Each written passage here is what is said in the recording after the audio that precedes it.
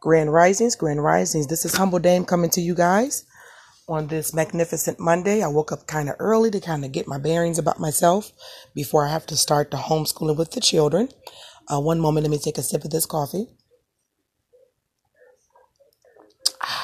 So delicious. I wanted to talk to you guys today about emotional sadism. Emotional sadism. I'm going to be reading from an article from Psychology Today, which I love. Okay. Let's just go down here. Emotional sadism is an offshoot of sadism. Okay. Emotional sadism is an offshoot of sadism. See, hold on my screen here.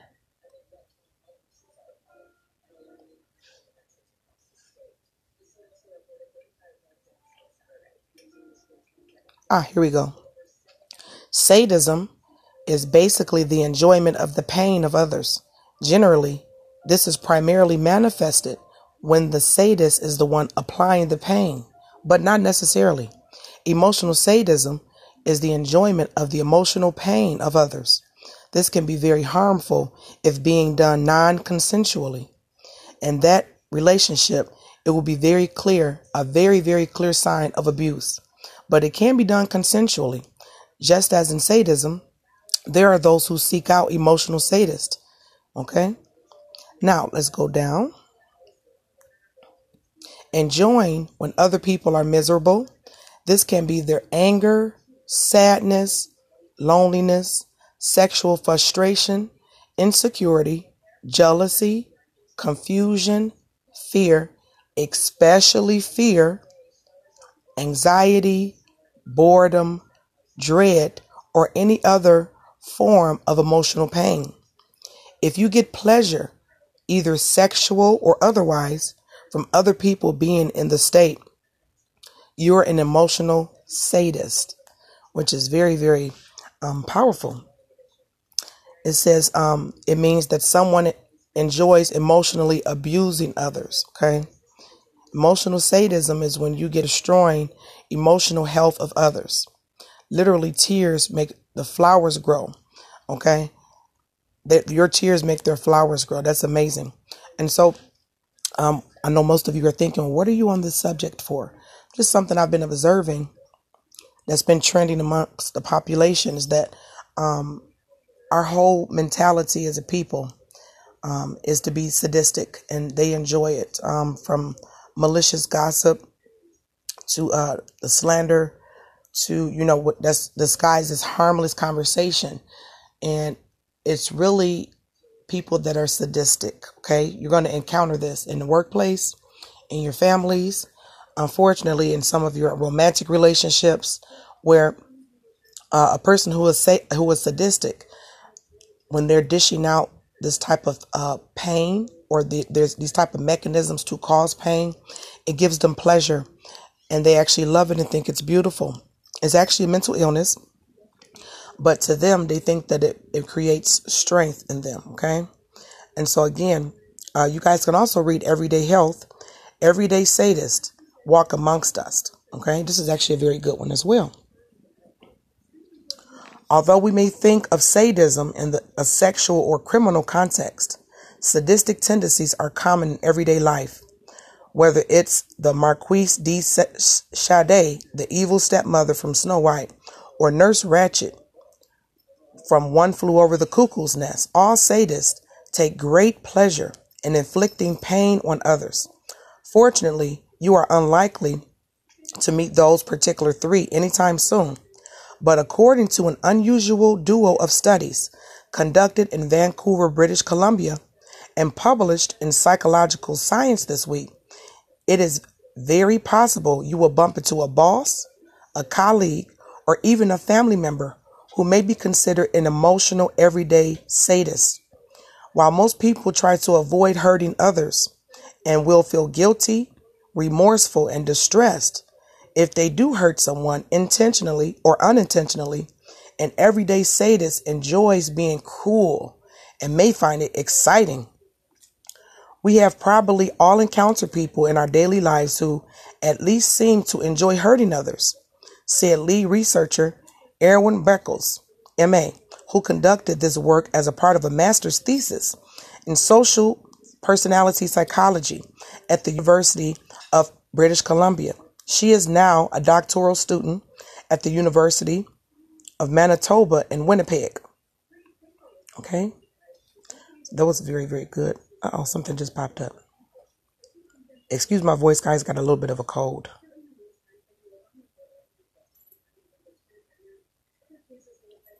One moment. My screen is doing the crazy stuff. All right, there we go. Everyday sadists lack empathy, and they possess an internal motivation to hurt others. However, they are unlikely to act in a way that will be dangerous. Their behavior is hidden because it's often met with social disapproval or punishment. Everyday sadists may be cousins to classic sociopaths in their lack of empathy, but they are not considered a danger in the way of society would think. It is only in situations where cruelty is encouraged or socially acceptable that dangerous behavior might enter the equation. Both sadistic personalities and situational pressures are necessary for sadism to manifest with everyday people. War is one example of this confluence. All forms of cruel behavior have the potential to be motivated by sadistic pleasure, including bullying and abuse by proxy by others. If it were done purely for pleasure, then it would be sadism. If you like to hurt bugs, you may be a sadist. It is one thing to have to take an empty mayonnaise jar to catch fireflies when you were a kid and accidentally forget to poke holes in it, causing the fireflies to die, or to dispose of unhealthy bugs like roaches or insects that can harm you. It's another thing to enjoy harming bugs or animals. Burkles used a bug-crushing exercise to draw the everyday sadist out in the controlled laboratory environment.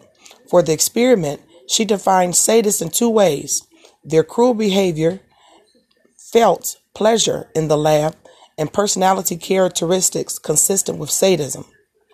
A group of 71 participants were asked to fill out a sadism personality questionnaire and also given a list of 4 tasks that they could choose from: killing bugs, helping the experimenter kill bugs, cleaning dirty toilets, enduring pain from ice water. A bug crunching machine fashioned out of a coffee grinder made distinct crunching noises and sounds. Placed close to this machine were cups containing live peel bugs that were labeled with names like Muffin, Ike, and Tootsie. Those who selected bug crushing were told to put the bags into the machine and grind them up. Unbeknownst to them, there was a barrier that prevented the bugs from being dropped into the grinder. No bugs were killed for this experiment, but it brought the sadist out of the closet. Of 71 participants, nearly 28% chose to kill the bugs. What exactly is a sadist? Sadistic personality disorder was once defined as a mental illness, but over time, sadism has been considered more of a lifestyle choice or a personality quirk or trait. The new Diagnostic and Statistical Manual of Mental Disorders, that's the DSM-5, does include sexual sadism disorder. This is marked by reoccurrent and intense sexual arousal from the suffering of others, manifested by fantasies, urges, and behaviors, said Williford Bussey, PhD, a psychotherapist based in Bethesda, MD. To meet the full criteria from the disorder, an individual also has to act on such urges by inflicting harm on a non-consenting individual, or must experience such uncontrollable urges to cause sufficient and significant social and occupational impairment. The central feature of sadism is deriving pleasure from watching or inflicting physical or psychological harms on others, added Dr. Bussey. Okay? In the extreme form of sadist will seek to inflict suffering on another for the psychological gratification derived from such an action. This is a really, really good article. If you guys wanted to continue reading this article, again, it's on everydayhealth.com, and it is Everyday Sadist Amongst Us. Let me see if I can read on further. Let me see. Buckle's study did not use classic criteria to define sadism, most widely known as the sexual or criminal behavior, and instead explored sadism as it exists in the subclinical range of personality, an aspect of sadism not considered a mental illness. There is clearly a difference between a person who gets pleasure from killing bugs and a person who kills other humans for pleasure, said Buckles. That being said, the core experience of sadism is probably pretty similar for both of them. Our research has often revealed both similarities and differences between people who enjoy acting cruelly or direct sadists and those who simply enjoy watching cruelty or vicarious sadists. Regardless of whom the victim is, direct aggression requires a certain amount of callousness and a lack of distress towards the suffering of another living creature. How to spot a sadist? There's a big difference between the kind of evil sadists we know from history and in movies and people with sadistic impulses who fall into the category of sadism that is considered a personality trait rather than a personality disorder. It is very important to differentiate between an antisocial or sadistic personality disorder and sadistic impulses, said psychologist Fran Wallfish. Psych ID. A family therapist and author in Beverly Hills, California. Antisocial personality disorder is very rare, Wallfish said, offering examples such as Hitler, murderers who enjoy torturing their victims and watching them suffer, and possibly others. But the rest of us have unconscious sadistic impulses. Even the kindest, most loving person, when terribly mistreated, can feel an impulse of hate. Very strong, she added. Wallfish explained that there are several subtypes of sadists. The explosive sadists, when disappointed or frustrated with their lives, humiliated or hopeless, they lose control and seek revenge for the mistreatment to which they feel subjected.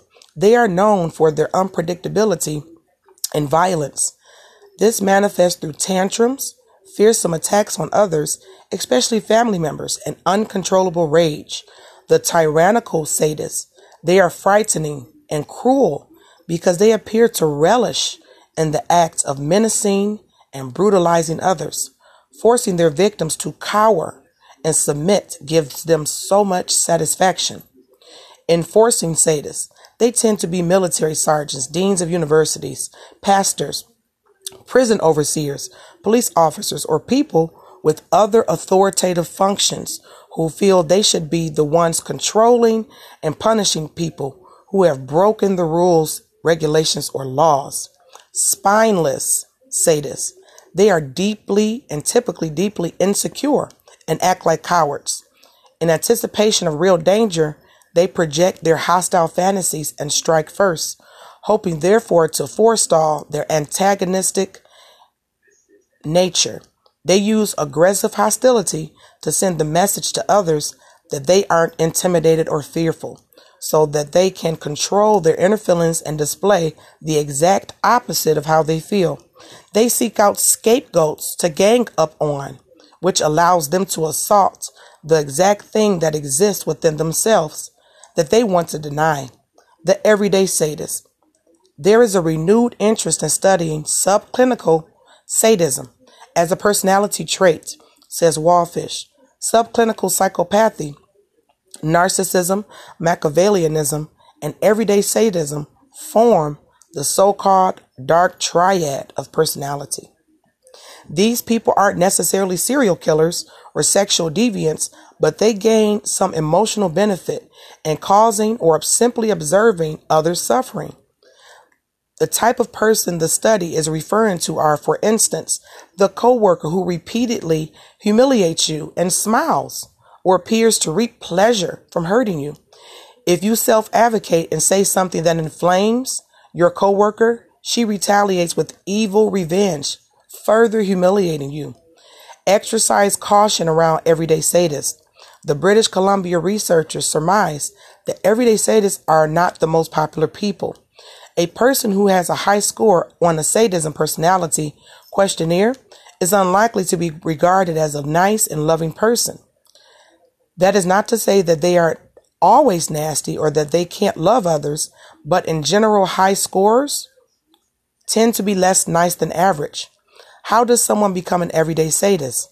In general, the cause or reason someone wants to go the extra effort to hurt another is because someone terribly mistreated them, said Wallfish. That someone is usually their mother, father, or older sibling.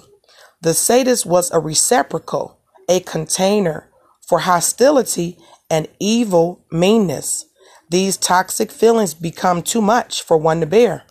They have no choice but to find a weaker victim and spew the venom onto another.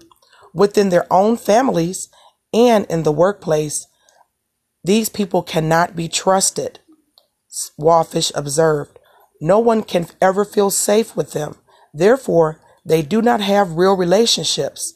They engage by exploiting, manipulating, and using others as a means to their own end. The best thing to do is keep a reasonable distance from these people. Always be pleasant so that you don't become their target.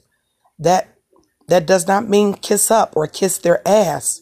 It just means you present yourself as a benign, nice guy. Never do business or get close to any of these types of people. They will always take you down. Buckle said she was surprised to find such a low baseline of positive emotions reported by sadists. They are not just acting out to compensate for deep-rooted insecurity or low self-esteem, she said. Interestingly, after an act of cruelty, their mood seems to lighten, suggesting instead that the sadist's appetite for cruelty derives some diabolical need. Although speculative, our hypothesis is that sadists have an underlying deficient that is satiated through cruelty rewards. This may help develop your skills from stress to anxiety, memory to resilience. There are scientifically proven ways that can help you in areas where you might need support. Read nonverbal cues, helping us understand the intentions of others. And it says if you want more, you guys can go to the total brain assessment to see if you guys are an everyday sadist yourself. I have taken this quiz. Again, I'm going to give you the link here. If you want more, you can download, the Total Brain app. Okay, it's free to assess your mental health and brain performance to see how you compare to others and access the full library of self-care exercises, including brain training, breathing, meditation, and neuroscience-based music. So the reason for me reading these beautiful articles that were very informative is to kind of help cut through maybe some of you guys' anger with these type of people. Okay, what you need to do is you need to get knowledge, which is reading. Right? If you start seeing certain characteristics in the people around you at your workplace or in your family, or at your neighborhood, grocery store, you need to, our first reaction is to get angry, right? And so then after we surrender that anger, we should try to understand and get knowledge. It's not understanding to give them a pass on their cruel and terrible behavior. It's to try to understand what will make a person go that low. And once you get understanding, then you offer solutions. It's not just a beat up fest of someone whose brain may not be working properly due to former abuse they may have received. And this is their weird way of getting their needs met. And that's why I wanted to pull out from Psychology Today and everydayhealth.com to reference some PhDs, some MDs, some people who are in the field who have done studies and case studies on people who have these everyday sadist or sadistic personality disorder. And so that way you can have compassion, but you also have to distance yourself. As the wonderful PhD said, you have to kind of distance yourself from these people. Okay. And you still want to take the test for yourself. Let me get that link again. You can download Total Brain app, and it's a free mental health and brain performance to see how you compare to others and access the full library of self-care exercises, including brain training, breathing, meditation, and neuroscience-based music. I'm a big person on breathing, on yoga or meditation. Okay, I love neuroscience music to kind of help touch certain areas in your brain to help you release dopamine and those feel-good hormones and calm down and relax. And some people they're not aware that they can do these things to help self-regulate themselves and bring them from a place of cowardice, which causes them to be cruelty, into a place of being courageous and showing concern for others. And that's all can be done through self-care. That's why I'm a huge advocate on taking care of yourself, okay, on breathing, on yoga. Maybe some art therapy is great. You can sit down and do a few drawings, some painting, taking long walks. Maybe have one glass of wine. We don't want to get drunk, but I have wine from time to time, a glass of wine, nice hot bath. These things showing yourself self-care. And the more that you care for yourself, the more that you will care for others. So the next time you encounter, like this article, I love the way they coined that phrase, everyday sadist. Just kind of look at them from a distance through the eyes of compassion, that they don't feel good about themselves and they don't practice proper self-care. So they have to harm you in order to have some inner need met. Okay. And also steer clear of these people. They can be dangerous if they are encouraging or around others who encourage this type of behavior. Then they're getting admired by something that's actually will be socially looked down upon. Okay, so always be nice, be cordial, but stay away from them. Okay, and you guys have a wonderful day. Again, that is Total Brain. It's a Total Brain app where you guys can kind of figure out where you are on that sadism range. And there's no shame here. Okay, it's for you to get some self-care tips and for you to listen to some beautiful neuroscience music that can help you with those sadistic urges and bring you to a place of serenity and serene urges. And so when you have peace on the inside, you want to spread that peace to others. When you have sadistic urges on the inside, you want to harm others, and it brings you pleasure. Okay? So have compassion on these people. Keep your distance, and you guys enjoy this magnificent Monday. Bye.